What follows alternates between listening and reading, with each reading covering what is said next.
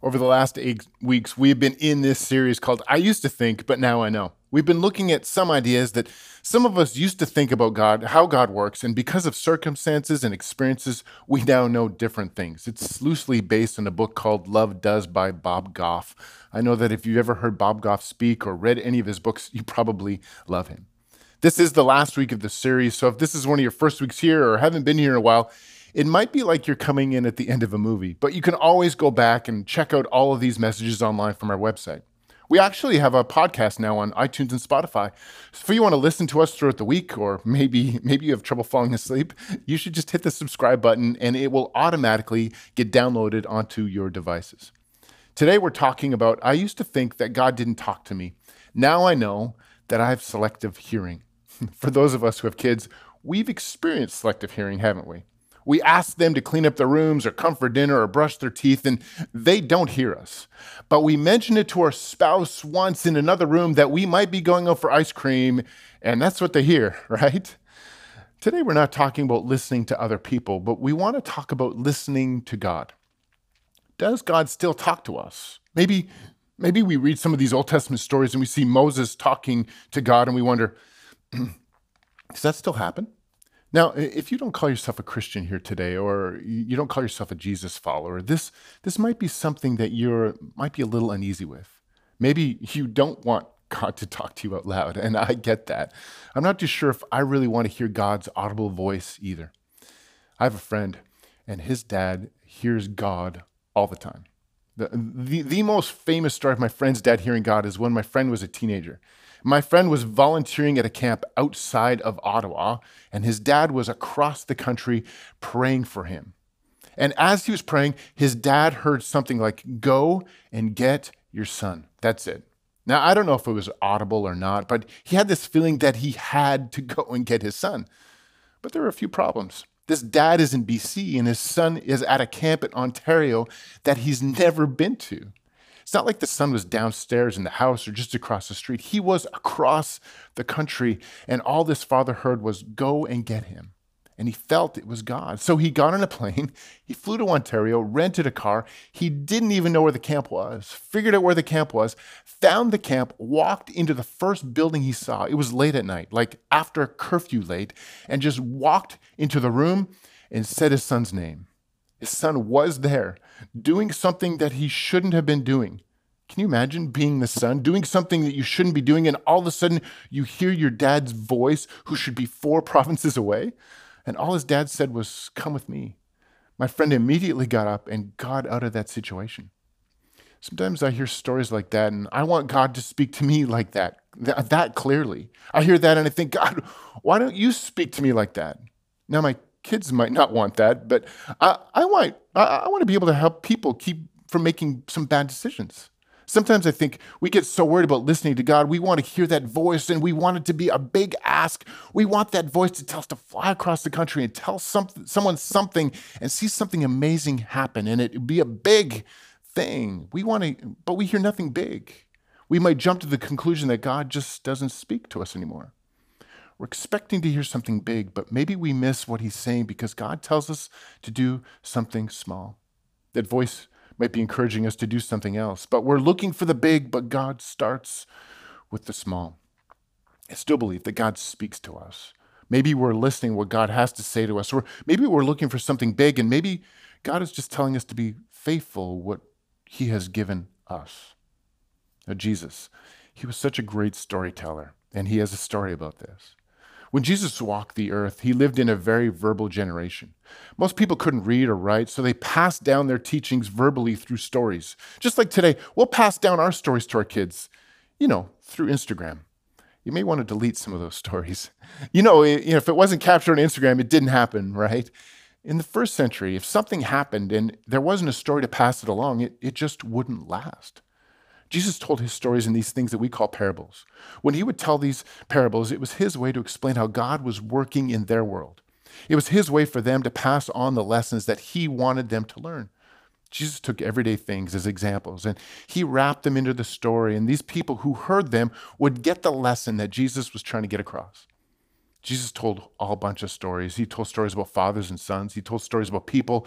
He told people about people that his audience didn't like. There were stories about sheep and goats and trees that wouldn't produce fruit. You need to know that in every one of these parables, there was a God figure in the story. And if the audience looked hard enough, they were in the story too. That's why some of them got angry sometimes, because Jesus wouldn't paint many of the religious people in good light. They would get upset. These stories were memorable.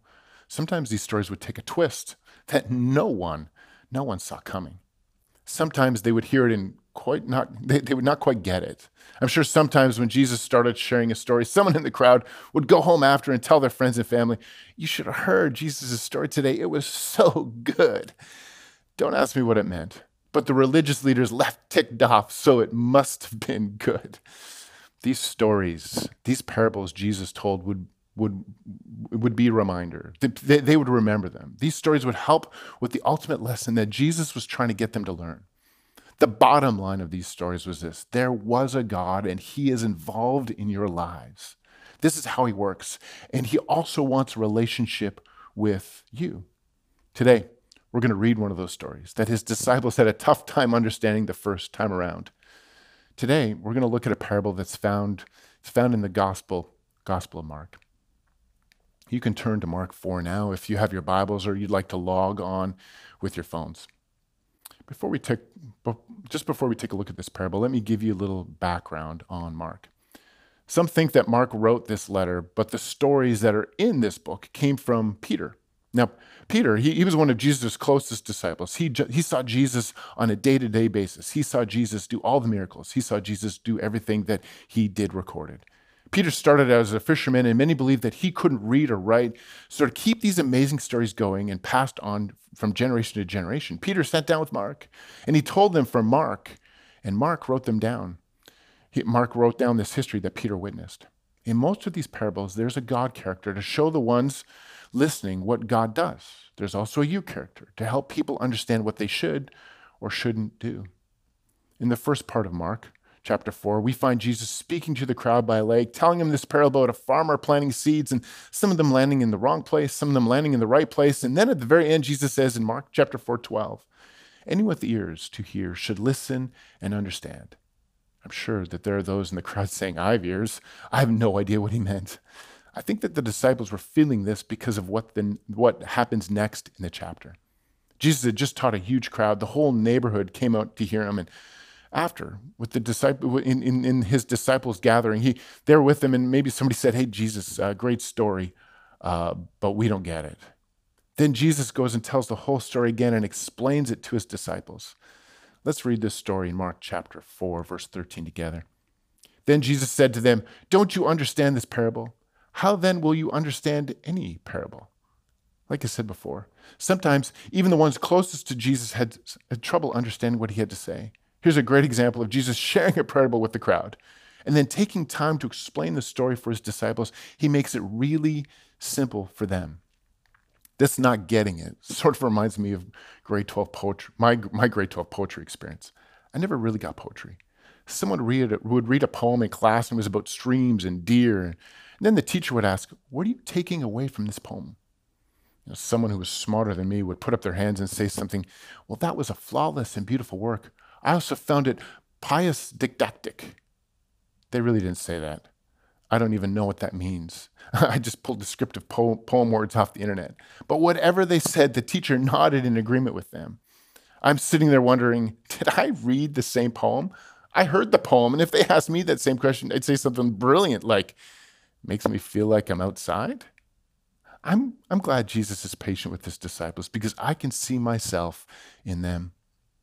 Verse 14, it goes on, and this is an important verse. Jesus says, "The farmer sows the word." And I'm thinking, okay, Jesus, I get that. You're making really simple statements so we understand. You're telling us what farmers do. Then Jesus goes on to describe where some of the seeds that the farmer sows lands. Don't forget that in most of the parables, there's a you. Jesus is making it clear the listener is the farmer in this story. You are the one with the seeds, and you are the one that is distributing it. Verse 15, some people are like the seed along the path, where the word is sown. As soon as they hear it, Satan comes and takes away the word that was sown in them. Jesus is giving them a planting lesson. Some seeds get stoned. I know that sometimes when my wife, Andrea, plants seeds in the garden, sometimes the birds come by and have a feast. Verse 16, it continues, others, like the seed sown on rocky places, hear the word and once receive it with joy, but since they have no root, they only last a short time. When trouble or persecution comes because of the word, they quickly fall away. When I read this, I know that Jesus is talking about people, and I get a feeling of disappointment. So much hope, so much potential. We could see it, there's joy, but Jesus says there's no root, and the joy goes away. I know that roots are important. Roots are where plants get their nourishment. It's where they get oxygen, water, and nutrients. Roots are also where plants get anchored in a storm. A good root system will be able to find water during the dry season. But without a good root system, like Jesus says, these plants will only last a short time. Verse 18 says, still others, like seed sown among thorns, hear the word, but the worries of this life, the deceitfulness of wealth, and the desires for other things come in and choke the word, making it unfruitful. It's all been pretty bad news up to this point. Every seed we've seen planted hasn't produced much. We've had Satan stealing seeds, seeds falling in rocky places and not getting good roots, and now we see seeds in thorns. If I were one of the disciples, I might have given Jesus a little feedback. Jesus, why don't you give these farmers to plant seed get them to plant seed in the right soil. Give them a little lesson on composting and getting fertilizer in there. How about a lesson on not wasting seeds? But if you're looking for good news, here it is. Verse 20, others, like seed sown in good soil, hear the word, accept it, and produce a crop, some 30, some 60, and some 100 times what was sown. Then Jesus goes off and tells another story about lamps. The bottom line is this. Some seed falls on bad soil where there is not much to show for, but it's worth the risk because if you could find good soil, the return is all worth it. So let's take a look how Jesus is connecting listening and the farmer sowing seeds. As I read this parable, I see a sort of recklessness with the farmer. He's not being very careful, is he? He's letting seed fall in the path, on rocks. It's almost like he's coming across that he's not a good judge of where the seeds should go. When I read this, I don't see Jesus making an example of the farmer wasting seed. I don't know if God wants us to worry about the soil or of what condition the soil is. I see a farmer and Jesus showing us that he's releasing the seed that he's been given. This farmer distributes the seed without worrying about running out, without worrying about the soil. Now, I've heard and read this story hundreds of times. What I haven't noticed is what Jesus doesn't say. He doesn't say, hey, be careful where you sow the word. Jesus doesn't tell him to stop wasting seed. He says, just take what's in your hand and distribute it. I think he knows that if we worry too much about the soil, we might think that no one is worthy of getting what's in our hands. Have you ever noticed that you tend to give away what you have an abundance of? My wife, Andrea, loves to garden. I remember a few summers ago, she grew these zucchinis that ended up being huge, and there were so many of them. There was no way we were going to eat them all. I was taking them to the office and giving them away. We were handing them out to neighbors. We were inviting people over and tricking them just so we could give them a zucchini. I'd be stopped at a red light, and if the person had their window open, it'd be my goal to throw one into their car. Now to think of it, I was involved with a lot of road rage instances that summer. Maybe I shouldn't have done that. That was the summer of zucchini. It was going into everything, cake, soup, anything we heard we could put zucchini, we put it in. We had frozen shredded zucchini in the freezer for months. We probably would have given it away for Christmas if we could. But to be honest, when I was giving them away, I didn't care if people ate them. I just wanted to give them away and get them out of our house. I never asked them what they would do with the zucchini. We had an abundance. You know, we wouldn't have been that generous if Andrea only grew one. But in this story, we see an abundance of seeds. It's like the farmer has so many. He's hoping that they take root. He's hoping that something comes from the seed that he's sowing. But he knows that he isn't the one to make things grow. The farmer's job is to give away what's in his hands. So maybe for us to hear God's voice just means for us to start with the simplest request. The parable tells us the farmer sows seeds. Take what you have an abundance of and give it away. It looked like this farmer had an abundance of seed. Jesus says that's his job. Now I know a little bit about seeds. Unless you plant them, they don't grow. They haven't come in these little envelopes from the nursery, and they can stay in there for years, and if they just stay in there, nothing grows. You have to put them in the soil. What seed do you have in your hand? Listen to what God is telling the farmer. Seeds don't do anything unless you let them go. You might be thinking, God, I want to do big things for you. God says, sow the seed in your hand. I'll make them multiply. But these seeds are so small. We want a big crop. But for that to happen, we have to listen. Take a risk letting go of what's in your hands. If you're the farmer in the story, you are listening to what Jesus is saying. And it's not a huge ask. It's take the seed in your hand and sow it. There might be better soil, different soil. Different soil might give you a different return, but the worst return is allowing the seed to stay in your hand. Mark calls the seeds the word. This is the message of Jesus that people can understand. So what kind of words are you spreading around? What kind of message do you have an abundance of that people can understand? What's encouraging that might lead them to Jesus? They won't hear it unless you open up your hand and let it go. What small thing is Jesus encouraging you to give away that you have an abundance of? We're not to judge the soil. What are we to do? Plant the seed. Nowhere in the story are we to curse the soil for not bearing any fruit. The farmer sows the word. He sows the seed. Maybe we don't hear the things that God is asking us to do because we're missing out on the small things. Are we listening to God asking you to do the small things? What do you have an abundance of? Now, there's probably lots of things that we can talk about. But let's talk about two messages, two words, two encouragements that you can give to those around you, the people who might be hard soil or even good soil. Let's talk about two things. Let's talk about love. Let's talk about grace. I want to talk about these two because you can't run out of love or grace. So how can you take the love that God has granted you and give it away? Maybe it involves serving the single mom who lives next door. And you might be there and you're thinking, Troy, that's hard soil. You don't know about her. Her kids are... Jesus didn't get after the farmer for not taking a close look at the soil. Listen, take what you have an abundance of and give it away. Do you see your neighbor outside working on a project? Go and serve them. You might think, Troy, they don't need my help. Listen, take what's in your hand and give it away. Now, you can't run out of grace either, can you? Grace is more than just forgiving. It's about giving people the benefit of the doubt. It's looking for the best in people. Will we get burnt? Absolutely. But Jesus says, take what's in your hand and give it away.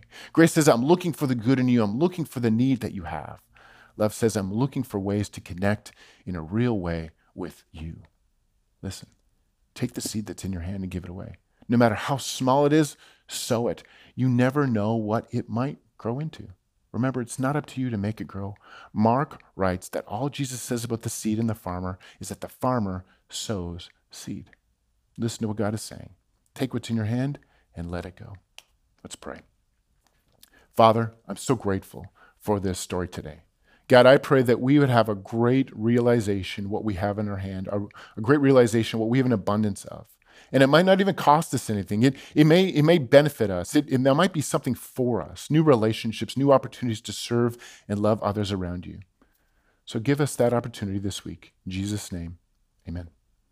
In a moment, there's going to be a question pop up on your screen. I'd like you to take a minute and discuss it with those with you or think about it with yourself. The question is this: how are you going to sow the seeds of love and grace into the people around you this week? Let's not miss the little things that God asks us to do because we're too busy looking for the big things. Maybe you've been hearing the voice of God this whole time, but instead of him asking you to do something big, it's been something small and you've just ignored it. We're looking for that voice of God to call us across the country and save someone from a bad decision. And maybe God's just been telling you, you don't need to fly anywhere. You just need to take what's in your hand and sow it. Give it away. I love this story about this farmer just sowing seeds. He's not doing anything huge. He's taking the small thing that he has an abundance of and just giving them away without question. So what does it look like for you this week? What would it look like for you to listen to what Jesus is telling this farmer in the story to do? What does it look like for you just to sow the seed in your possession? This week, would you give away love and grace to those who might not give it back? You know that you have seed just to give away, and it's really up to God to make it grow. What if we stopped looking for the big things and just did the small things over and over? Listen to what God is saying. Take what's in your hand and let it go. Our doxology for this series we've been reading is from Hebrews chapter 13, verses 20 and 21. Now may the God of peace, who through the blood of the eternal covenant brought back from the dead our Lord Jesus, that great shepherd of the sheep, equip you with everything good for doing his will, and may he work in us what is pleasing to him through Jesus Christ, whom glory be forever and ever. Amen. Next week, we're starting a brand new series called Listen Like Jesus. Today, we talked what it looks like to listen to Jesus. Over the next few weeks, we're going to see how Jesus listened to those around him. It comes from the fact that we live in a world where really listening, has become a forgotten art. During the next few weeks, we're going to look at when Jesus ran into people in this world and how he really listened to them. I sure hope you come back next week. Have a great week and sow the seed in your hand.